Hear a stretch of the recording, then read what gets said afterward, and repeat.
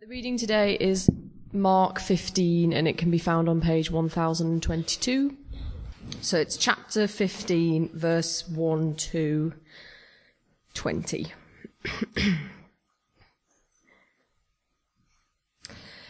Very early in the morning, the chief priests with the elders, the teachers of the law, and the whole Sanhedrin made their plans. So they bound Jesus, led him away, and handed him over to Pilate. "Are you the king of the Jews?" asked Pilate. "You have said so," Jesus replied. The chief priests accused him of many things. So Pilate asked him again, "Aren't you going to answer? See how many things they are accusing you of." But Jesus still made no reply, and Pilate was amazed. Now it was the custom at the festival to release a prisoner whom the people requested. A man called Barabbas was in prison with the rebels who had committed murder in the uprising. The crowd came up and asked Pilate to do for them what he usually did.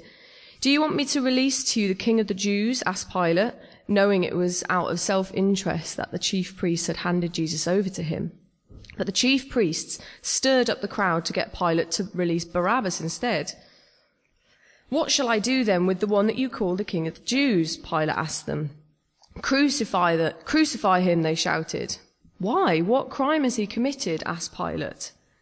But they shouted all the louder, "Crucify him." Wanting to satisfy the crowd, Pilate released Barabbas to them. He had Jesus flogged and handed him over to be crucified. The soldiers led Jesus away into the place that is called Praetorium and called together the whole company of soldiers. They put a purple robe on him, then twisted together a crown of thorns and set it on him. And they began to call out to him, "Hail, King of the Jews!" Again and again they struck him on the head with a staff and spat at him. Falling on their knees, they paid homage to him, and when they had mocked him, they took off the purple robe and put his own clothes on him. Then they led him out to crucify him. Thanks, Annie. Right.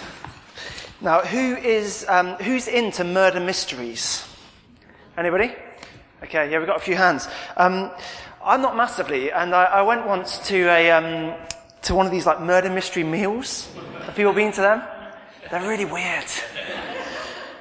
Everyone, if you don't know, like you come to this meal and you get given like this character that you have to like act, and you have to dress up, and then you get given these lines that you have to say through the night, and everyone's acting this different character, and there's like a murder mystery thing going on, and I think it's a certain type of person. Let's put it that way that likes it. I'm not that type of person, but we're all into those kind of whodunit plot lines, aren't we? Whether it's your favourite novel or EastEnders or Bodyguard, the recent BBC series, I watched that recently. There's that kind of that tension through the plot of who's responsible. Well, listen, today is a bit of a Mark's murder mystery plot, if you like. And the question is this: who killed Jesus? And as with any good murder mystery, you've got all the usual suspense, you've got the twists in the plot, and then you've got some big surprises, actually, as you go through. And in the end, I hope that we are left amazed and yet full of hope and thankfulness after we've been through this little murder mystery plot. The main suspects there in the reading Annie gave to us, there's actually four main people or groups of people who are potentially responsible for Jesus' death, according to Mark. And actually, these four groups are all laced together by this little phrase that's repeated 3 times in the passage. And really, this phrase captures the essence of what's going on. If you have a look down on there on page 1022, Mark 15, look at verse 1. And you just, the end of verse 1. And then scan down as well to verse 10 in the right-hand column. And then verse 15. Can anyone see the little phrase that's repeated 3 times there? Handed him over, absolutely. Handed him over, handed him over, handed him over. Here's another question, not rhetorical. We've seen this in the story before. Can anyone think where Mark has showed us this before? It's just back in chapter 14, verse 11, page before 1020. Just above that heading, the Last Supper. And it's about Judas handing Jesus over to the Romans and the religious leaders. See, this phrase, handed him over, is this hostile act of giving over Jesus to evil forces and these dark forces that come against him, like Judas's betrayal. So Judas has handed Jesus over to the religious guys. And here in verse 1, the religious guys hand him over to Pilate. Pilate effectively hands Jesus over to the crowd in this scene here. And then finally, he hands Jesus to the soldiers as it goes to his execution. All of these people, again and again, each of them rejecting Jesus. And we need to see just how serious this is through this other phrase that's repeated in this reading today. And it's the title that is given to Jesus. It's there in verse 2. Also in verse 9, if you just scan down. And 12.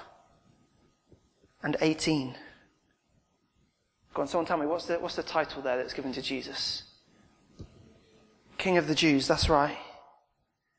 King of the Jews, God's King. And yet he is rejected over and over again. He is handed over. All of these people rejecting God's King and wanting him dead. So firstly, you've got the religious establishment there in verse 1. And we read that these people are motivated in verse 10 by self-interest.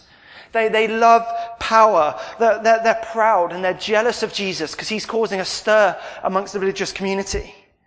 And he threatens their control over people. And so they've been out for Jesus for years. We've seen that through the story, haven't we? And last week, Johnny showed us that they couldn't find anything against Jesus. Nothing stuck. People were making up things about him and it still didn't stick. And yet they agreed. They wanted him dead. That's how much they hate him. They say he's worthy of death. So what happens is there's this kind of sham investigation, this trial that goes right through the night. And here we are in verse 1. In the early morning, these Sanhedrin, these kind of 70 most powerful people come together to sign off and kind of vote to sign off on the verdict. It's like a hasty Brexit vote or something. And they hand over Jesus to Pilate to do their nasty business, to get him dead. These are the most religious people. Some of the most religious people can be the most cruel, can't they? I wonder if you've had that in your experience. So who killed Jesus? The religious establishment? Yeah, guilty. But then we go on to Pilate, who is the ruler, who is the governor. Pilate, who is full of social influence and political influence. And we see that Pilate is motivated to get ahead. He's a career politician. And Jesus is not going to get in the way of his career ambitions. So look down at verse 5. We read, Mark tells us that Pilate is amazed at Jesus. We also see in the story that he knew the motives of Jesus' accusers. He knew that their case didn't add up. He knows that Jesus is innocent. We read. And yet Pilate has no backbone whatsoever. He is a people pleaser through and through. So what Pilate does, he makes some kind of tame, half-hearted attempt to free Jesus with this customer prisoner release. But he's not really in it. And verse 15 tells us what Pilate wants is to satisfy the crowds. He just wants to please the crowd, make them happy.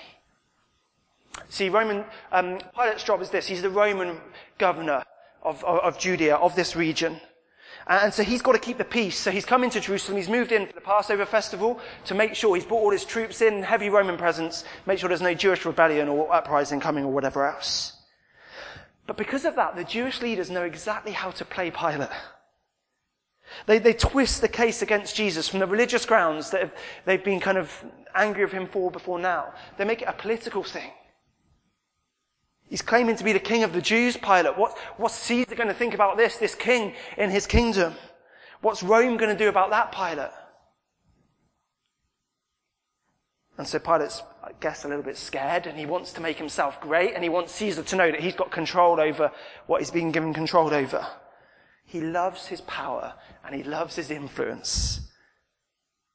So he doesn't do the right thing. No, he cows to the crowds and he sacrifices an innocent man just so he can get ahead. And he hands Jesus over to be crucified. Is Pilate guilty? You bet. He's guilty as well. Third group of people is this. It's the crowds. And here we see the tyranny of mob rule, the tyranny of popular opinion, and when everyone else is saying something, that it must go. The crowds here, they're motivated by their devotion to these influential people that they look up to. So when these people say, do something, they do it. They're going to do anything to keep in with them. So it's there in verse 11, these chief priests who the crowd look up to, that they stir up the crowds, and they get them to shout at the top of their voices to Pilate, crucify him. Crucify him. You see, the crowd could set Jesus free. They could call something very different. But they'd rather have a murderer with them than the perfect Son of God. The crowd's guilty? Most definitely. It's not looking very good, is it? It's not looking very good for people. Final group, we've got this. We've got the Roman soldiers there from verse 16. These are these men who have been hardened and desensitized by the horrors of war. So they're motivated by not much more than the fact that they've got a free hit at brutalizing someone. There's going to be no consequences or comeback for their violence. We see it with prisoners of war, don't we? How the military will treat prisoners of war when they think no one's watching. Don't you remember some of those videos that came out of Iraq and Afghanistan a few years ago? The way some of the prisoners were treated when they thought no one was there. Well, these soldiers, they think they can do what they like with Jesus. So in verse 16, 600 of them gather round to mock him and to punch him and to strike him with weapons and to whip him and to spit at him and to laugh at him and to deride him. They're enjoying his pain. They're roughing him up. That this part of the crucifixion ritual is notoriously brutal. That they had this thing called the scorpion whip. It's this whip that's laced with pieces of bone and metal. So as the criminal is whipped on their back, it's horrible. It just kind of tears apart the flesh and the skin and lacerates their back to the point where sometimes you could even see their inner organs were exposed. This is the dirty work of crucifixion. This is the ultimate rejection of Jesus. Evil completely unleashed. Are the soldiers guilty? Absolutely. Nobody is coming off great in this murder trial of God's king, huh? Well, here's the question. What about you? What about you? I wonder what you would have been doing if you were there, if you were in and around Jerusalem that night and that morning. My guess is that most of us don't recognize ourselves there. We think, well, that happened 2,000 years ago, 2,000 miles away. I wasn't there, nothing to do with me. Anyway, I'm a different kind of person. I'm not that hostile. I'm a kind, I'm a tolerant person. I defend innocent people. I'm a good type of person. I'd have been helping Jesus. Well, listen, what Mark is wanting to show us as he recounts this story is to see that we're just like these people. We're certainly just as guilty for the death of the Son of God. And this, I think, is the big surprise for us in this murder mystery. It's where we get drawn in to the story, and it's uncomfortable and it's shocking that nobody is innocent. We've all got blood on our hands as well. And the reason I say that is this. Are we not motivated by exactly the same things that we see motivate all of these characters in this plot? Self-interest, power, influence, making a name for ourselves, wanting an easy life, being subject to the strong opinions of others and them influencing us. Being violent if we think there's going to be no consequences, no one would find out. Listen, the essence of sin is not simply the naughty stuff that we think, say, and do, but the essence of sin is rooted in our rejection of God, the God who made us and the God who loves us. And it happens every single day in different areas of our lives. Effectively, we're handing him over and saying, you're dead to me. Jesus, you're dead to me. See if you recognize any of this in yourself. Maybe like the religious crowd, you can crave power and authority for yourself. You want your acceptance before God and before others to be based on how impressive you are and in what you can do. And so what you do is you go and you squeeze Jesus out of your life. You don't say it out loud, of course, but in your heart you squeeze him out. So your service of others is a chance for them to praise you and think you're impressive. You use your spiritual understanding to impress others and to wow them and for them to think you're great. You hope that your spiritual discipline will be noticed and others will respect you. Going about all of your kind of spiritual Christian life, but pretty much ignoring Jesus.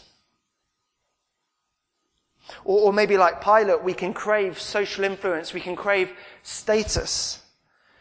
And so, quite frankly, we'll throw Jesus under the bus just so we can get ahead in work. Or so we can be liked in the art scene that we're part of. Or in the academic circles, so we can be respected.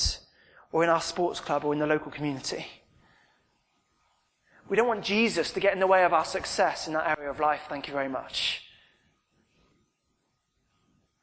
But Jesus says, doesn't he, Mark? He says, take up your cross and follow me. And that doesn't make it for an easy path to the top in any area of life, really.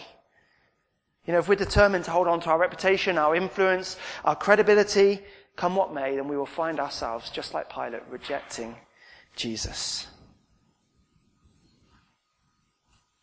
Listen, if you wouldn't yet identify yourself as a Christian, I think you could be just like Pilate as well.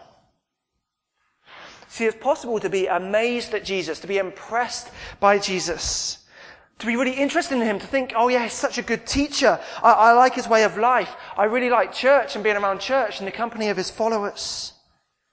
And yet still to reject him as king. Just to make sure that he doesn't actually negatively impact my life in any way. Just so that he doesn't stop me getting what I really want. Or doesn't damage my reputation. Or something else. I remember this couple who were friends of mine who were amazed by Jesus.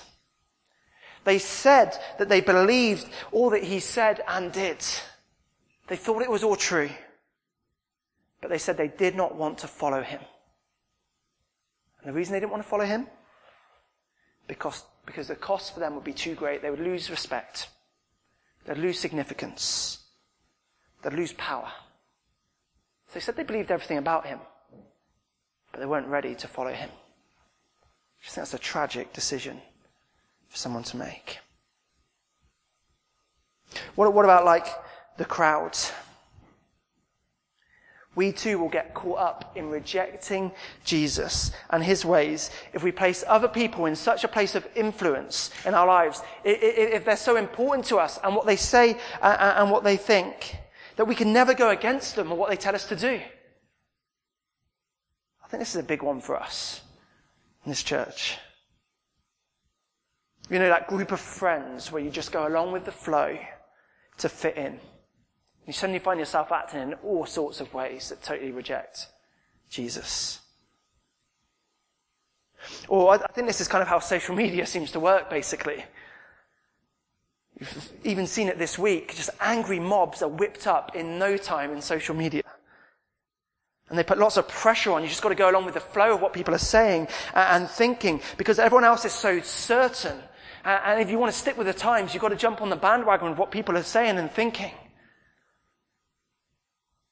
And if you do, and if we submit ourselves to that, then we will end up rejecting Jesus over and over again.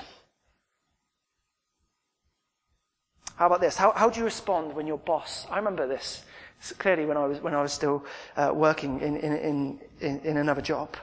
When your boss asks you about your faith or something to do with your faith, how do you feel? Something a little bit kind of fearful and a bit cagey. You're trying to tone it down a bit so you don't sound like some religious crackpot or some loon or something. You think, I want her to like me.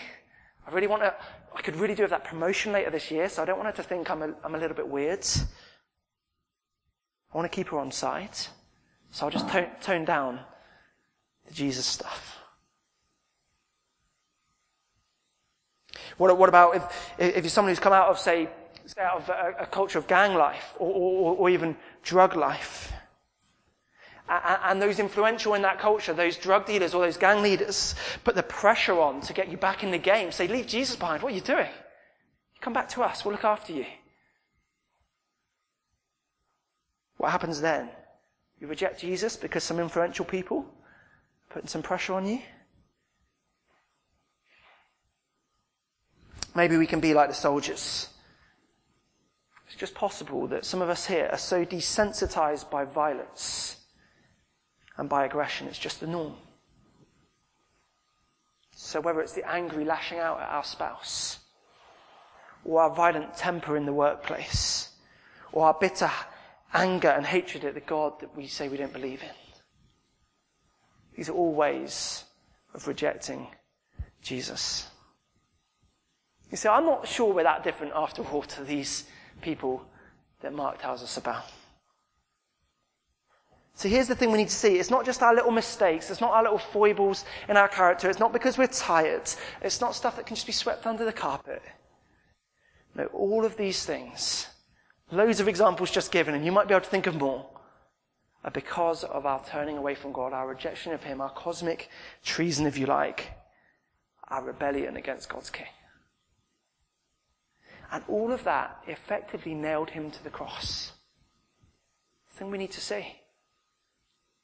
It's what put him on the cross.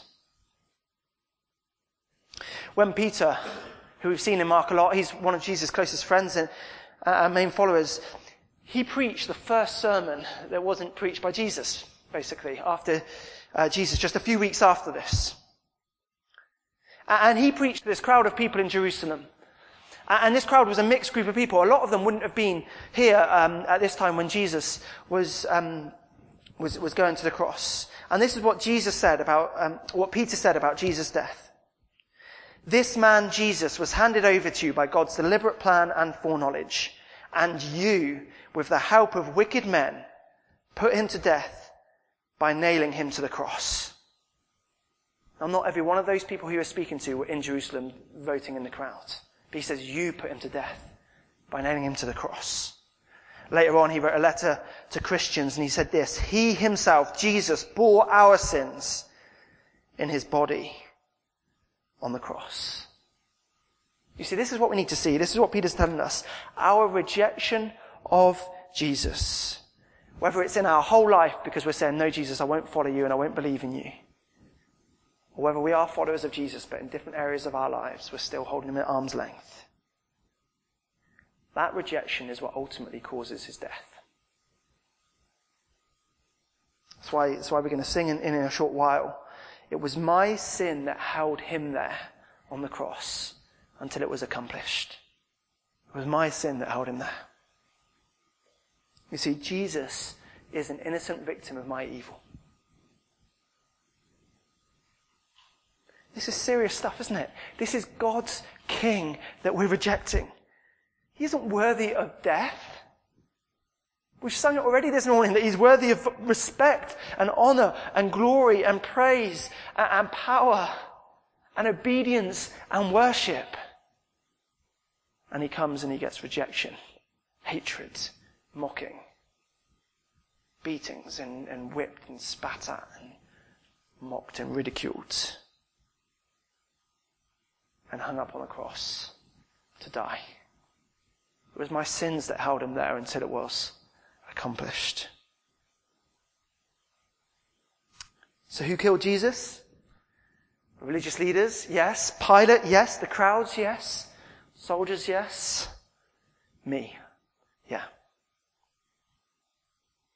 It's pretty serious stuff.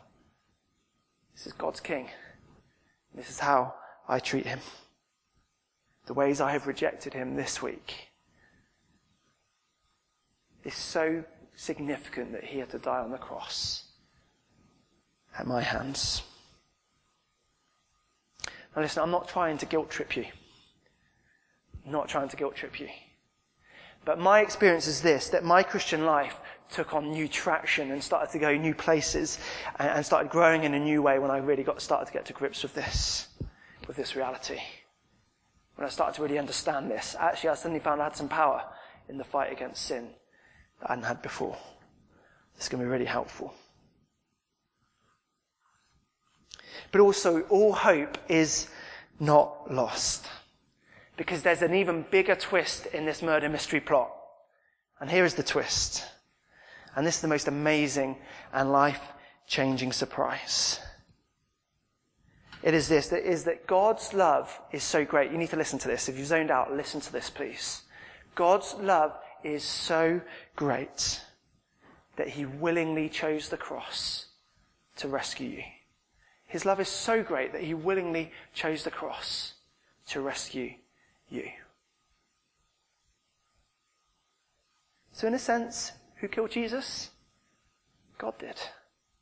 It's a twist, isn't it? See, another place that we've seen this hand him over. Remember I spoke about that earlier? Phrase before. Can anyone think of where we've heard that in Mark's story before?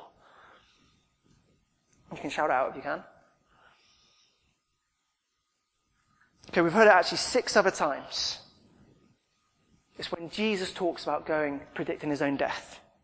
He consistently uses language, I will be handed over. Or sometimes it's a bit hard to spot because it sometimes has different words, but delivered over is the other thing he says.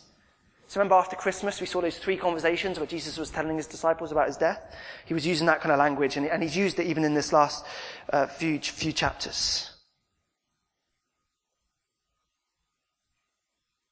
See, Jesus has been beelining to Jerusalem to die, and he said repeatedly that it's coming. And do you know what? Peter's sermon there, it tells us that as well. Do you see that phrase there? Highlighted there. It is by God's deliberate plan and foreknowledge. Johnny said to us last week what these people had been planning for a few years to try and kill Jesus. God had been planning since before the world was established. And so actually 700 years before this, Isaiah, who was God's spokesman at the time, said this about Jesus' suffering and death. It was the Lord's will. It was God's will to crush him and cause him to suffer. This isn't something new. This is something that in the mystery of God's plans and purposes has been planned since before time. So why did Jesus die?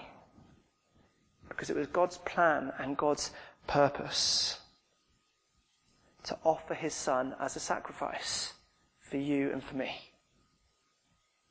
Now that is shocking. That is a twist in the plot.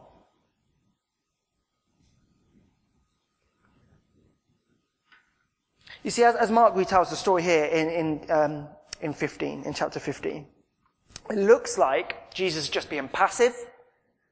It looks like God is nowhere to be seen or heard. God's not really doing anything. And yet, it's all unfolding according to his purposes. Jesus here is following through on his prayer in the Garden of Gethsemane, where he says, not my will, but yours, your will be done. And so here he gives no answer to the accusations that are brought. He's silent before them. Because he knows that he's walking towards the cross. And he's not stepping outside of that. And also Jesus does this alone. There's one thing that's really interesting here. Do you know who's missing from this part of the story? The first time since the first page of Mark's story that we haven't had them involved. It's Jesus' friends and disciples. Not a single peep from one of them. Last week we saw the best and the last of them fall in Peter's denial. And they're not going to resurface again until Jesus has died. I think Mark's telling us something in that. See, Jesus could save himself at any point, but he doesn't intend to. Because he wouldn't have saved us if he had saved himself. He is here to achieve God's purposes and to rescue us. And that is just outrageous, that God would will the death of his son. What kind of depths of love is it that would drive God to such extremes? What depths of love for you that would drive him to do that? Jesus in his death, he fulfills God's love to us. He delivers on God's love to us. And that means, though we see here that we are guilty of the death of the Son of God, all hope is not lost. We do not need to be condemned. We can have deep hope. We can have joy. We can have comfort. Even if we struggle with going on rejecting him in our life, we can know freedom in him. Even though we're guilty of his death, we can know forgiveness. And that's why I want to close with this guy, Barabbas. Do you see that guy, Barabbas, in this scene? Well, what happens is, it's part of Pilate's strategy to keep peace at festival time. What he does with the Jews is he says, listen, each Passover I'll give you a prisoner free. I'll release someone. Aren't I kind and a nice ruler? So you can choose someone to be freed. And what he offers in Mark 15, he offers to the crowd Barabbas, who is this notorious criminal. We read that he's been involved in this uprising. He's a murderer, so he's killed people. And he says, listen, you can have Barabbas, or you can have Jesus, whose full and complete innocence is plain and clear. I wonder, out of Barabbas and Jesus, who you're closer to. Absolute perfection of God, or the kind of the rebellious murderer of Barabbas.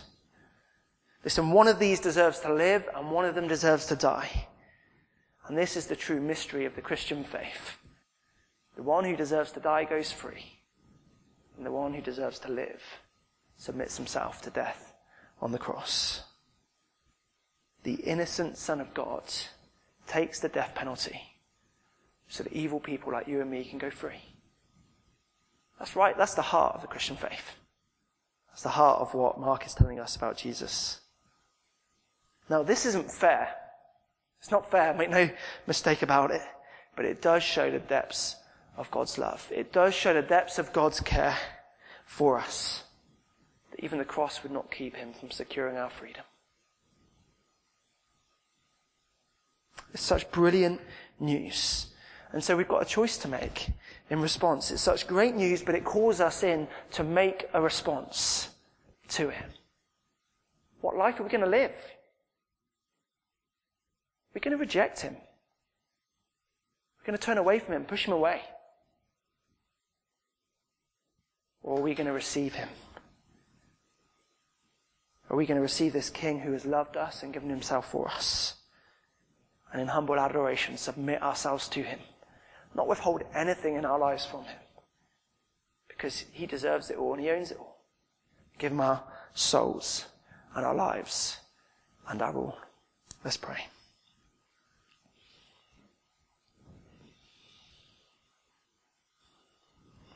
King Jesus, you are so great and so mighty and so powerful, so perfect and pure. Yet you came and humbled yourself to death, even death on a cross. And we read a little bit here of all that entailed. And I realized that it was my sin that caused those things to happen to you. It was my sin for which you were suffering.